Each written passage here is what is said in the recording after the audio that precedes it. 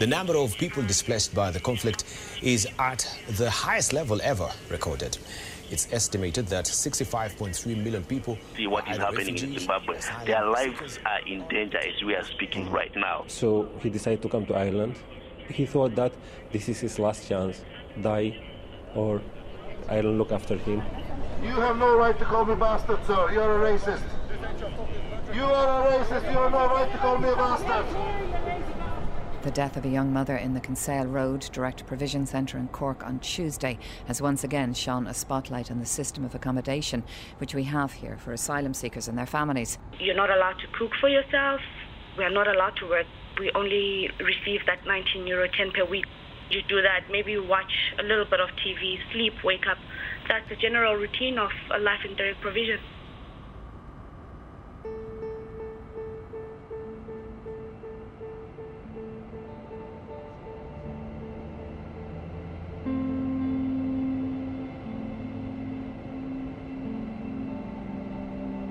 My name is Elizabeth, and I'm flying at 37,000 feet, hoping for 100,000 welcomes. I don't know much about this island.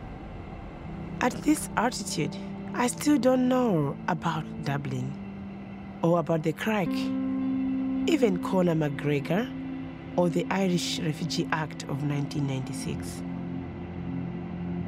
Like anyone else in this airplane, I'm kind of in between of countries. And I'm just so sleepy. Stateless. And sleepy.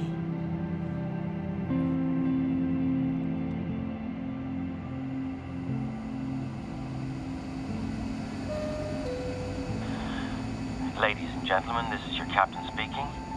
In about 20 minutes or so, we will begin our descent. Current weather in Dublin, a light breeze, temperatures of 15 degrees, a little cloudy.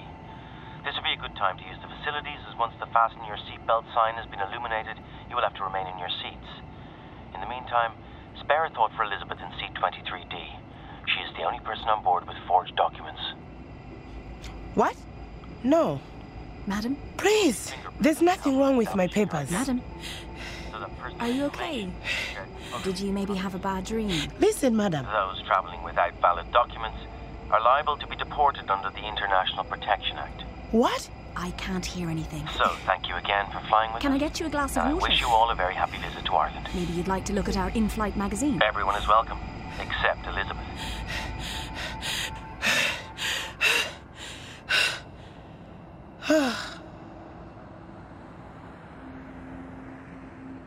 I don't blame myself for having nightmares. I mean, I am traveling with forged documents. Up high like this, I can look down on my problems. People will ask me, "What are you doing here?" And I'll say, "My brother, you don't understand."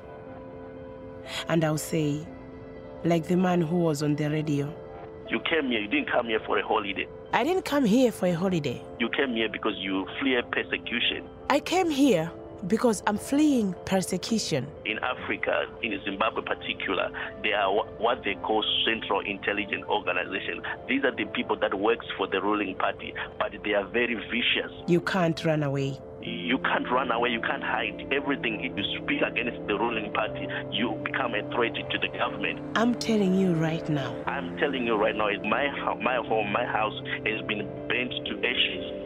Has been burnt. I play this radio in my head to ashes, like the other passenger watch a movie on their laptops. My own cousin brother who was also abducted, up to date, it's almost 2 years now. We don't know where he is. Nobody has said anything about him. As we are speaking right now. As we are speaking right now, we have got at least for the past week only, we have 120 people who were arrested and tortured just for the past week only because they stood against the ruling party. In 2013, 2018, people were amputated, they were cut their hands, and these are the things that people are fleeing from, they are running from. Their lives are in danger. Their lives are in danger. I wouldn't want to come here and seek asylum in the coffin. I would love to come here and seek asylum while I'm still able-bodied. That's what we are trying to do here. That's what we are trying to do here.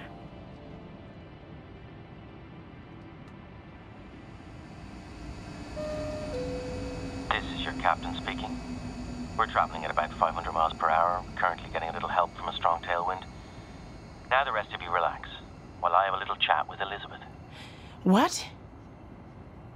I must be dreaming again. So what happens when you get to passport control? It's all arranged. A lawyer will be waiting for me. So you'll tell the truth. You want to apply for refugee status in Ireland. You have forged documents. I had to use this so that I can be on the plane. But I have my original documents.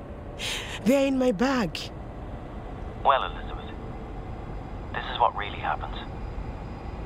There is no lawyer. The man at passport control nods his head. He fills in a form and puts it in a brown envelope.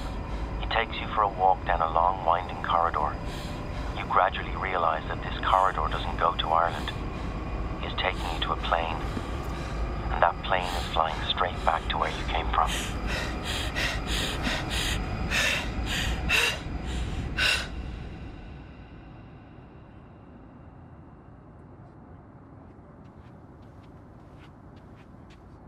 Are you okay there?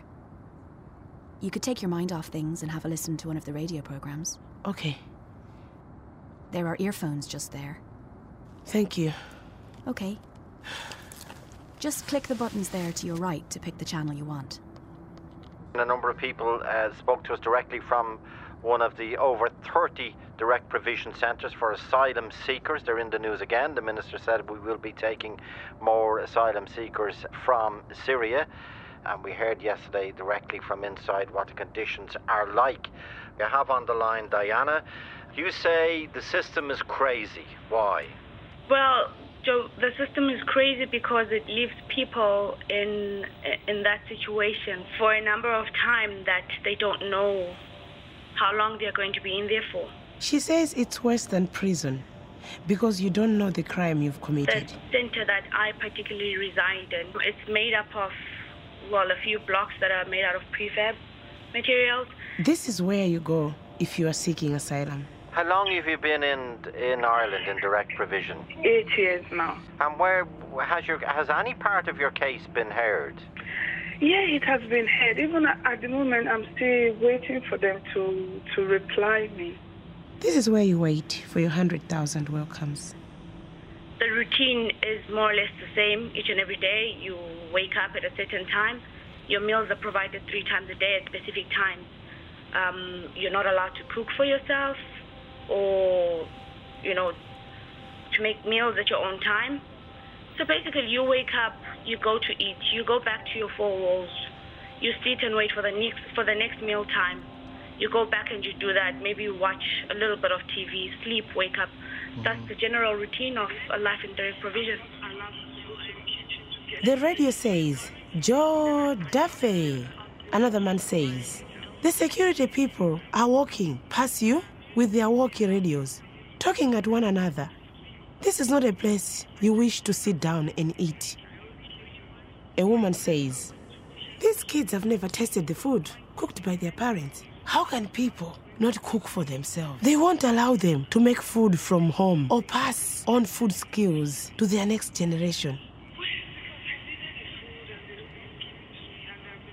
These people, they've lived more than 5 years, 8 years. But these parents, they've never cooked at all. I don't know what to do because I love food. And the way I love to cook, I'm not sure how am I going to cope.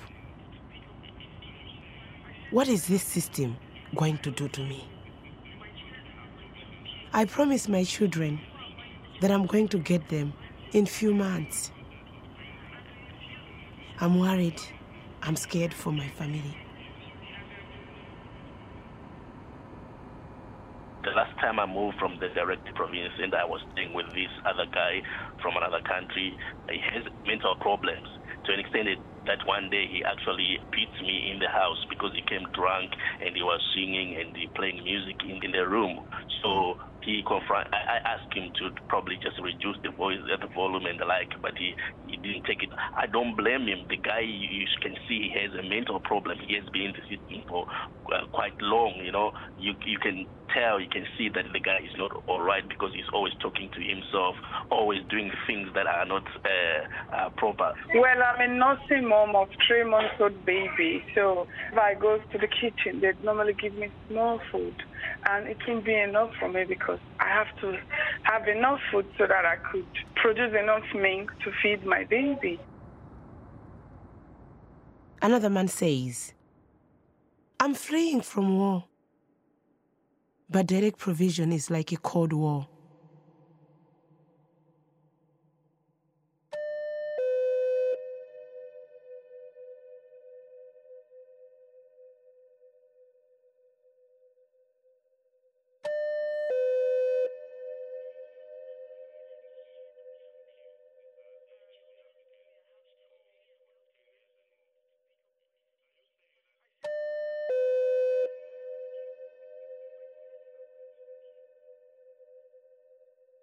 Fragment,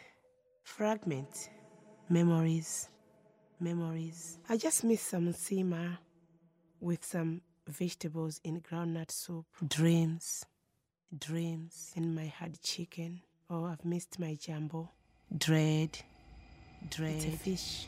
Nerves, nightmares.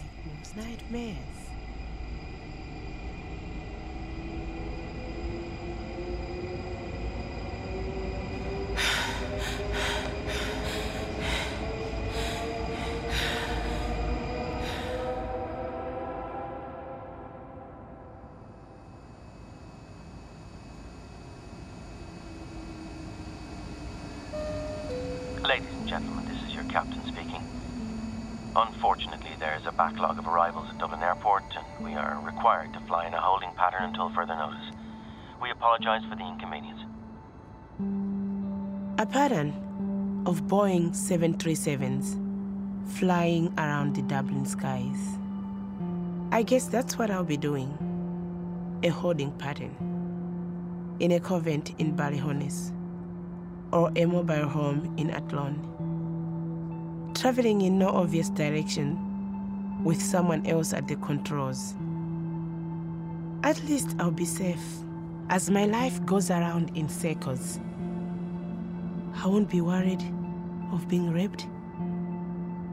I won't be worried of being tortured. That's what I think as my ears pop and the sound of engines changes to a rush of air.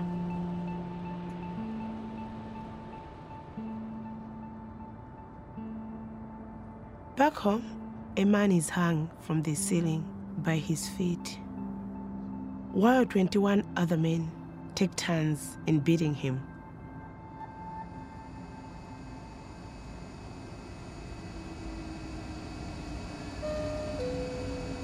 This is your captain speaking. Apologies again for this delay. I've already told you about the weather on the ground and options about car hire. We are still waiting for permission to land. Sorry. I think we've been in a holding pattern for an hour now. I pick up a newspaper, 20th of June, 2016. A tiny group has gathered in the middle of a busy Dublin street. In their arms a banner for World Refugee Day.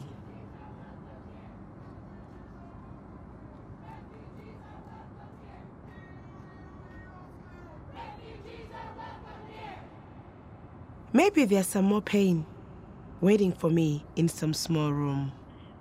With this €19.10 a week, and not being allowed to cook my own food. But this direct provision, it doesn't define me.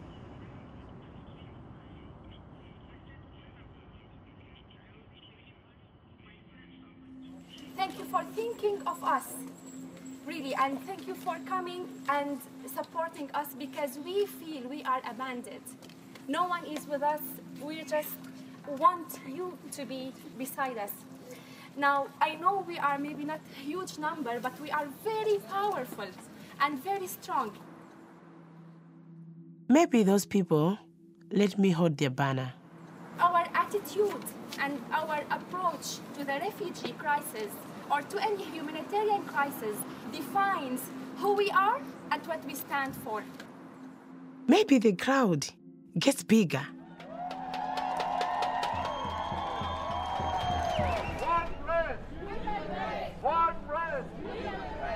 We are gathering here today to express our concern regarding many disadvantages that we are facing as asylum seekers.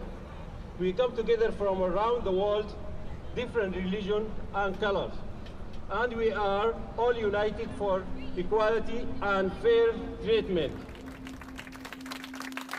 And refugees are the true test of humanity.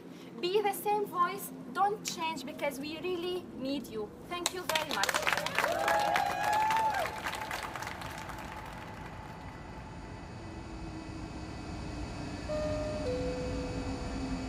Ladies and gentlemen, we have been granted permission to land. No one needs 100,000 welcomes. Just one.